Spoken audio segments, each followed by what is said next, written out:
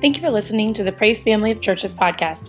We have physical buildings throughout Oregon in Monmouth, McMinnville, Eugene, Mitchell, and Willamina, but our community extends around the world. If you would like more information about any of our churches, please visit www.praiseonline.net.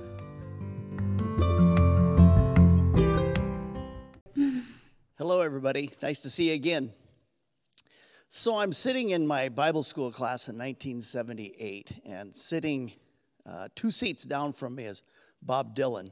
Yeah, the Bob Dylan.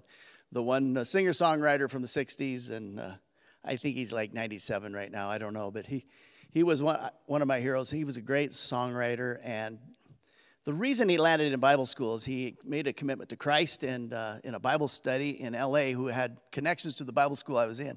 So here he is, landed in our class, and I'm sitting a couple seats down from him, and he's got his, big black coat on, and I said, "How you doing, Bob?" He goes, "Hey, how you doing?" So anyway, so it was just a weird moment. But after that, he recorded a couple of Christian albums, and one of the albums has turned out to be one of my favorite albums of all time. It's A Slow Train Comin', and on that album, the song "You Gotta Serve Somebody" is really important and a good song. The words of that song, I'm going to just do the first stanza. It says, "You may be an ambassador to England or France. You might like to gamble." I'm starting to slip into Bob Dylan. "You might like to dance. You may be the heavyweight champion of the world. You may be a socialite with a long string of pearls, but you've got to serve somebody. Yes, indeed, you're going to have to serve somebody.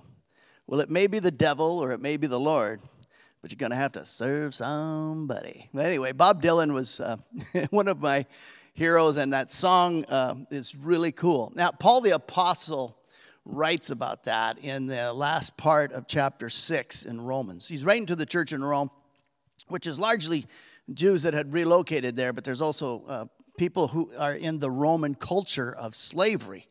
And the Roman culture of slavery is people own people, and your goal as a person in that culture was to just get out of slavery and to be free.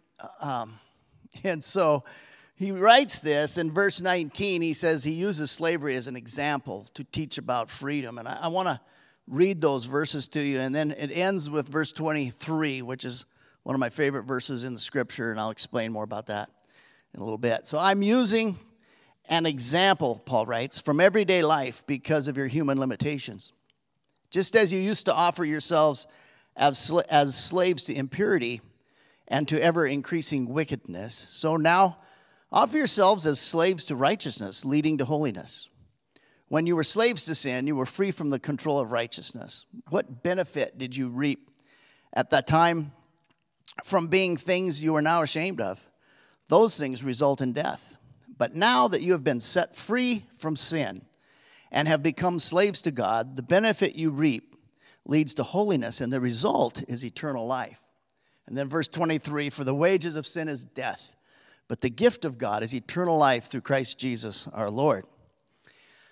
I just want to share with you a little bit, because Paul the Apostle was getting that idea that Bob Dylan got, or I guess it would be the opposite. Bob Dylan got what Paul the Apostle was saying. You got to serve somebody. And I want to, as we talk about freedom today, I want to understand a little bit of what comes with it. It's you're free in Christ. So our freedom and our bondage, and I know that many of us struggle in there's addictions, there's struggles, and there's things in life. You don't want to work for anybody, so you get your own business, but quite often you realize you don't own your own business. Your business owns you, or you want to live the free life and own a ranch, and then you realize, wait a minute, the ranch owns me, and you have to serve somebody. And so this issue of freedom is more defined about who you serve and who is in charge of your life. And I want to make the case today that if you choose to follow Christ and become a slave to righteousness and who he is, we're living in quite a moment. June 2020, I tell you, can you believe what's going on in our world? I don't have to, that's what everybody says when you start talking. It's like, can you believe what's happening in this world? I think 2020 is going to go down as like a watershed moment. It's a time where great turmoil produces a change in direction in people's lives. And I just want to examine it, because we've had different watershed moments in the past. 9/11 was a watershed moment. If you go back before that, we had the Watergate issue, and the president had to resign, if you remember that. And then the 60s, wow, that was a tremendous, tumultuous time. I remember those. I was aware of the news at first in my life in the 60s. There were riots then, and people were being shot and killed by dozens. I mean, it was really bad. Bobby Kennedy was assassinated in San Francisco. Martin Luther King was assassinated, and marches and protests were just unbelievable, and the whole country you're feeling like you're going to come apart. And we lost a president through assassination. John F. Kennedy was killed. And in the middle of all that time, it was such a tremendous pressure. But before that, we had watershed moments in our culture where World War II happened. And remember Hitler and the Japanese attack on Pearl Harbor. We had the atom bomb was dropped, and so it changed the whole world. And before World War II, there was the Great Depression. In the 30s, the Great Depression shaped people like never before. My dad was 19 years old in 1930. He was born in 1911, and his older brother was born in 1909. I know. I was the youngest of a lot of kids, and he was old when I was born. So it's kind of wild to know that my dad was born in 1911. They were kids living on a farm in North Dakota, and both of their parents passed away. And then the Dust Bowl days of the 30s happened, and they lost their farm. And my dad's brother Bernard and my dad Gunder and all the kids down, there were 9 of them, all the way down to 5 years old, left North Dakota and traveled west to Montana and settled because they heard that you could pick rock and get paid $1 a day. They were starving. They were in a place where they didn't have a safety net. So they were trying to keep everybody fed. And it changed my dad, and it changed my Uncle Bernard. Now, both of those guys accepted Christ at an outside revival meeting, and they both accepted the Lord. But they carried with them the change of the Depression through life in different ways. And I kind of want to make the comparison today a little bit about that, because it was a watershed moment of direction in our lives.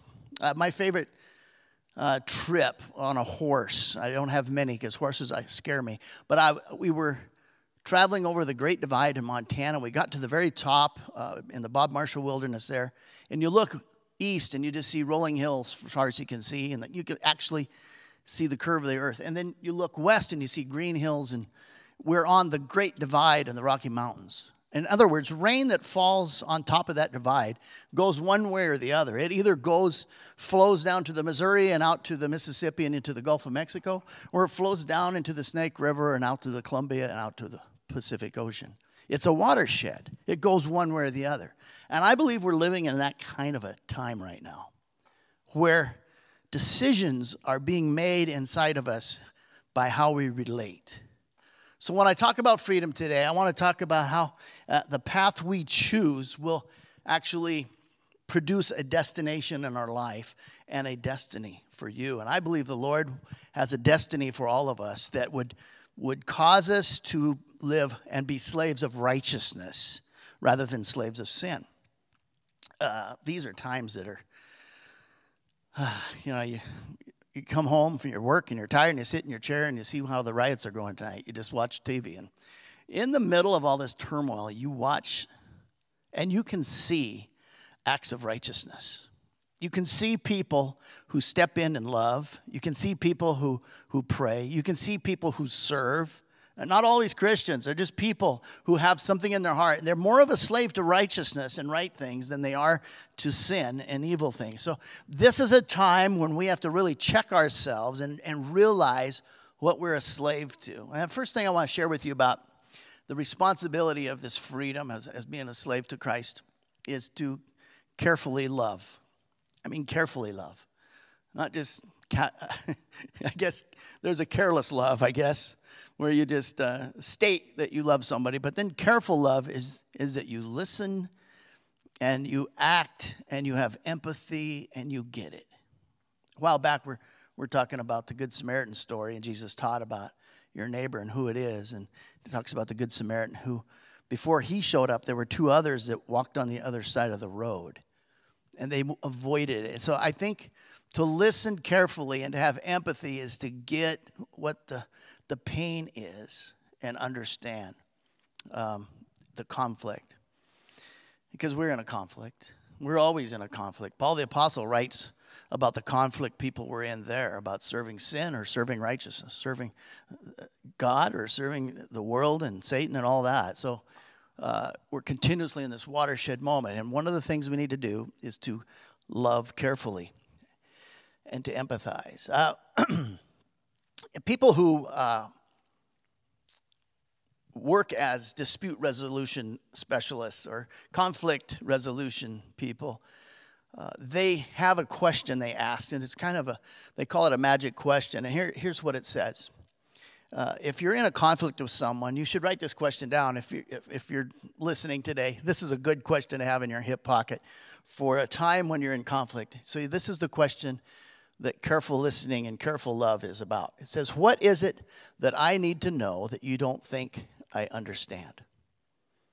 What is it that I need to know that you don't think I understand? And then carefully love that person and try to get what they're going through. And I believe that's what the Lord did all the time. He sat with people on the margins, people hurting, people outcast, and he listened and he carefully loved them. And I think that's really, really critical.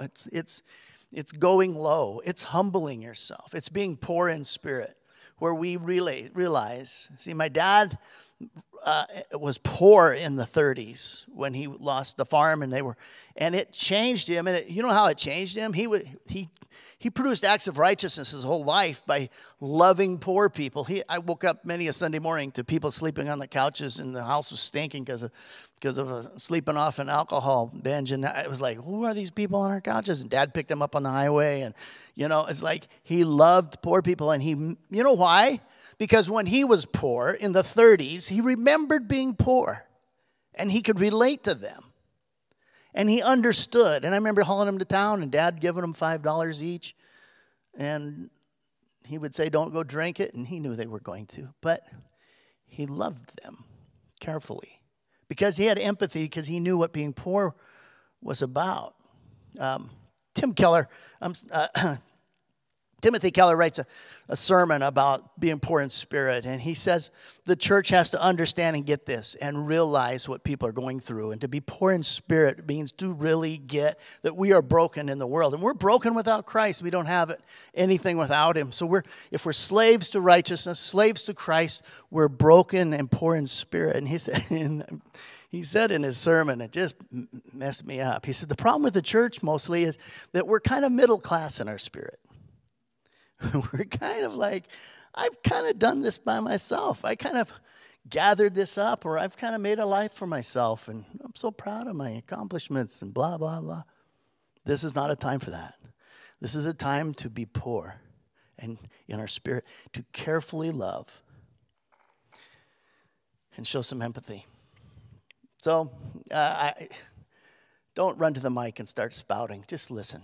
I'm hoping that I can get that across to us, because I think God is convicting me to just shh. Let's listen, okay? Second thing I want to talk about is stay on the free side of the gift. Now, I'm going to read this last verse 23, which is a favorite verse of mine, because it's a verse where you can use to actually, if someone's saying, I don't know about this God thing, I'd like to make a commitment to Christ, and what do? Well, this is a good verse to take them to, because it says, the wages of sin is death, but, this conjunction, this little word but, which is a great thing, because there's a whole other complete thought coming. The gift of God is eternal life through Christ Jesus our Lord. The wages of sin is death. And if you want to figure it out, it's you understand that if you diagram this, there's a cliff on this side and a cliff on this side, and you put the wages, sin, and death on this side, and on this side you put the gift of God is eternal life. And then the little but, the word the but word, the conjunction is eternal life through Christ Jesus the Lord, and Jesus makes a bridge. So we can go from the wages side, the death side, to the eternal life side and the free gift side. There's a big difference between wages and the free gift. Wages is what you deserve. In fact, if you work, you expect your wages. If you get mad if somebody doesn't pay you what you're deserved. And this is what he's saying about what sin is and our broken condition of this world is. We deserve death. This is something it's just the way this world is. But there is eternal life through Christ Jesus our Lord. That's a free gift. The gift. Now we have to understand that this is not earned by you. It's a gift from God. So that's a big difference. Don't tell your kids to behave themselves and then you'll give them a gift. No, that's wages. It's proper behavior. So just give them a gift. See, this is what God is saying to us. Don't consider salvation like something you earn. This is a gift you get. It's free. So that whole Santa Claus thing, it's all wages, you know. Be naughty or you don't get anything. See, this is the deal. God is communicating to us in his word here. The gift of God is eternal life. And it's on this side that we need to live and stay on that free side. See, going back to the comparison, my dad was affected by the Great Depression of the 30s and poverty, but so was my uncle, his older brother. Except he was affected in a different way. He remembered being poor and being in poverty and struggling for survival, and then he lived a life of just hanging on to everything he could, just trying to survive. And he was in love with a girl who wanted to get married, but then he had suspicions that she was after his money, and so she broke it off. It was just a crazy thing. His possessions owned him, and his poverty and what he went through changed him. He was on the wages side and not on understanding the gift of God's side. So instead of caring for poor, he tried to accumulate. See, it's a watershed moment. You're going to go one way or the other. You're in a watershed moment right now, and we're going to go one way or another in our culture about how we see people. We're going to stay on the wages side, say this is what they deserve, this is what they get, or we can go on the free gift of God's side and say this is what God is calling the world to, the free gift of salvation through Christ Jesus. So my dad, who cared for the poor and gave most of his stuff away while growing up, he died kind of poor, but incredibly wealthy in God. My uncle, on the other hand, he died wealthy. He had like a couple of different banks because they had too much money to keep in one, I guess.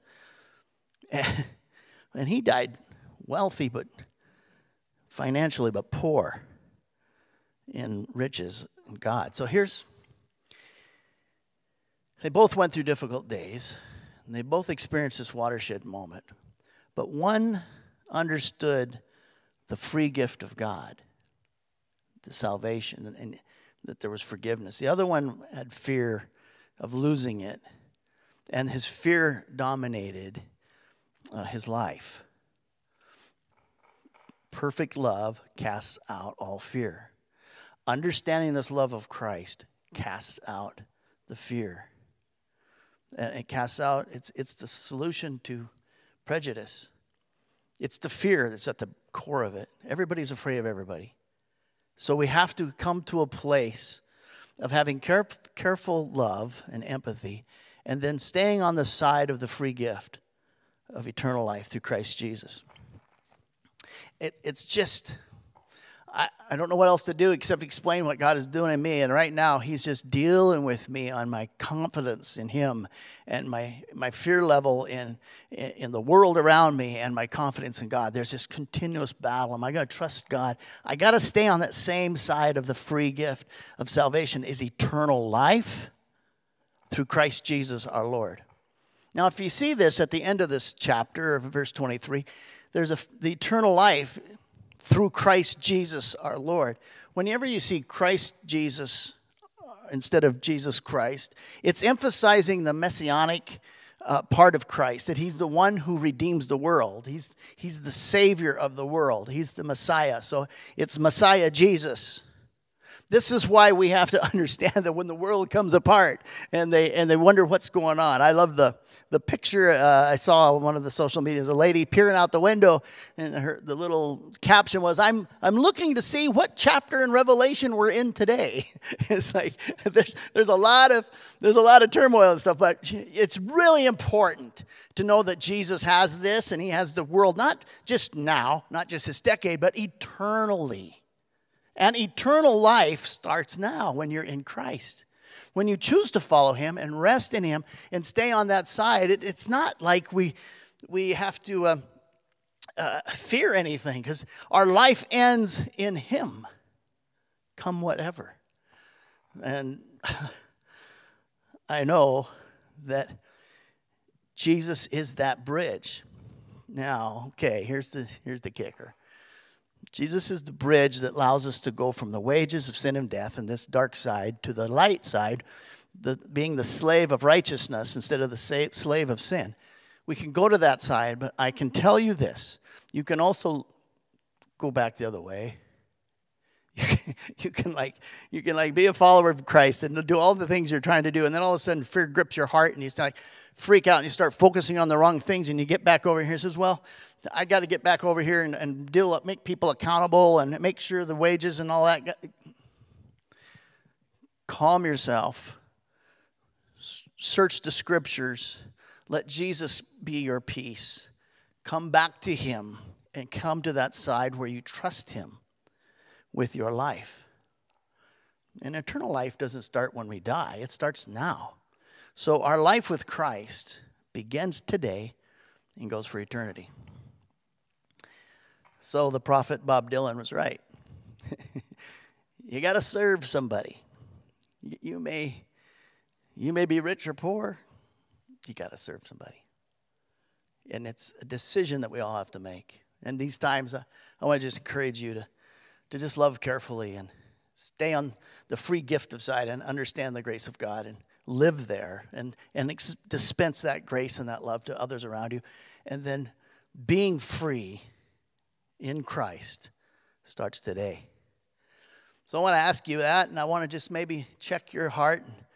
I want to pray with you, because it's really important that we come to him and let him help us with this. And you might have questions in your heart, and maybe you've never followed Christ yet, or you haven't made that decision. Today's a good day to do that, because it'll give you peace and it'll give you that satisfaction of knowing you're his the rest of your life. So let's pray, okay?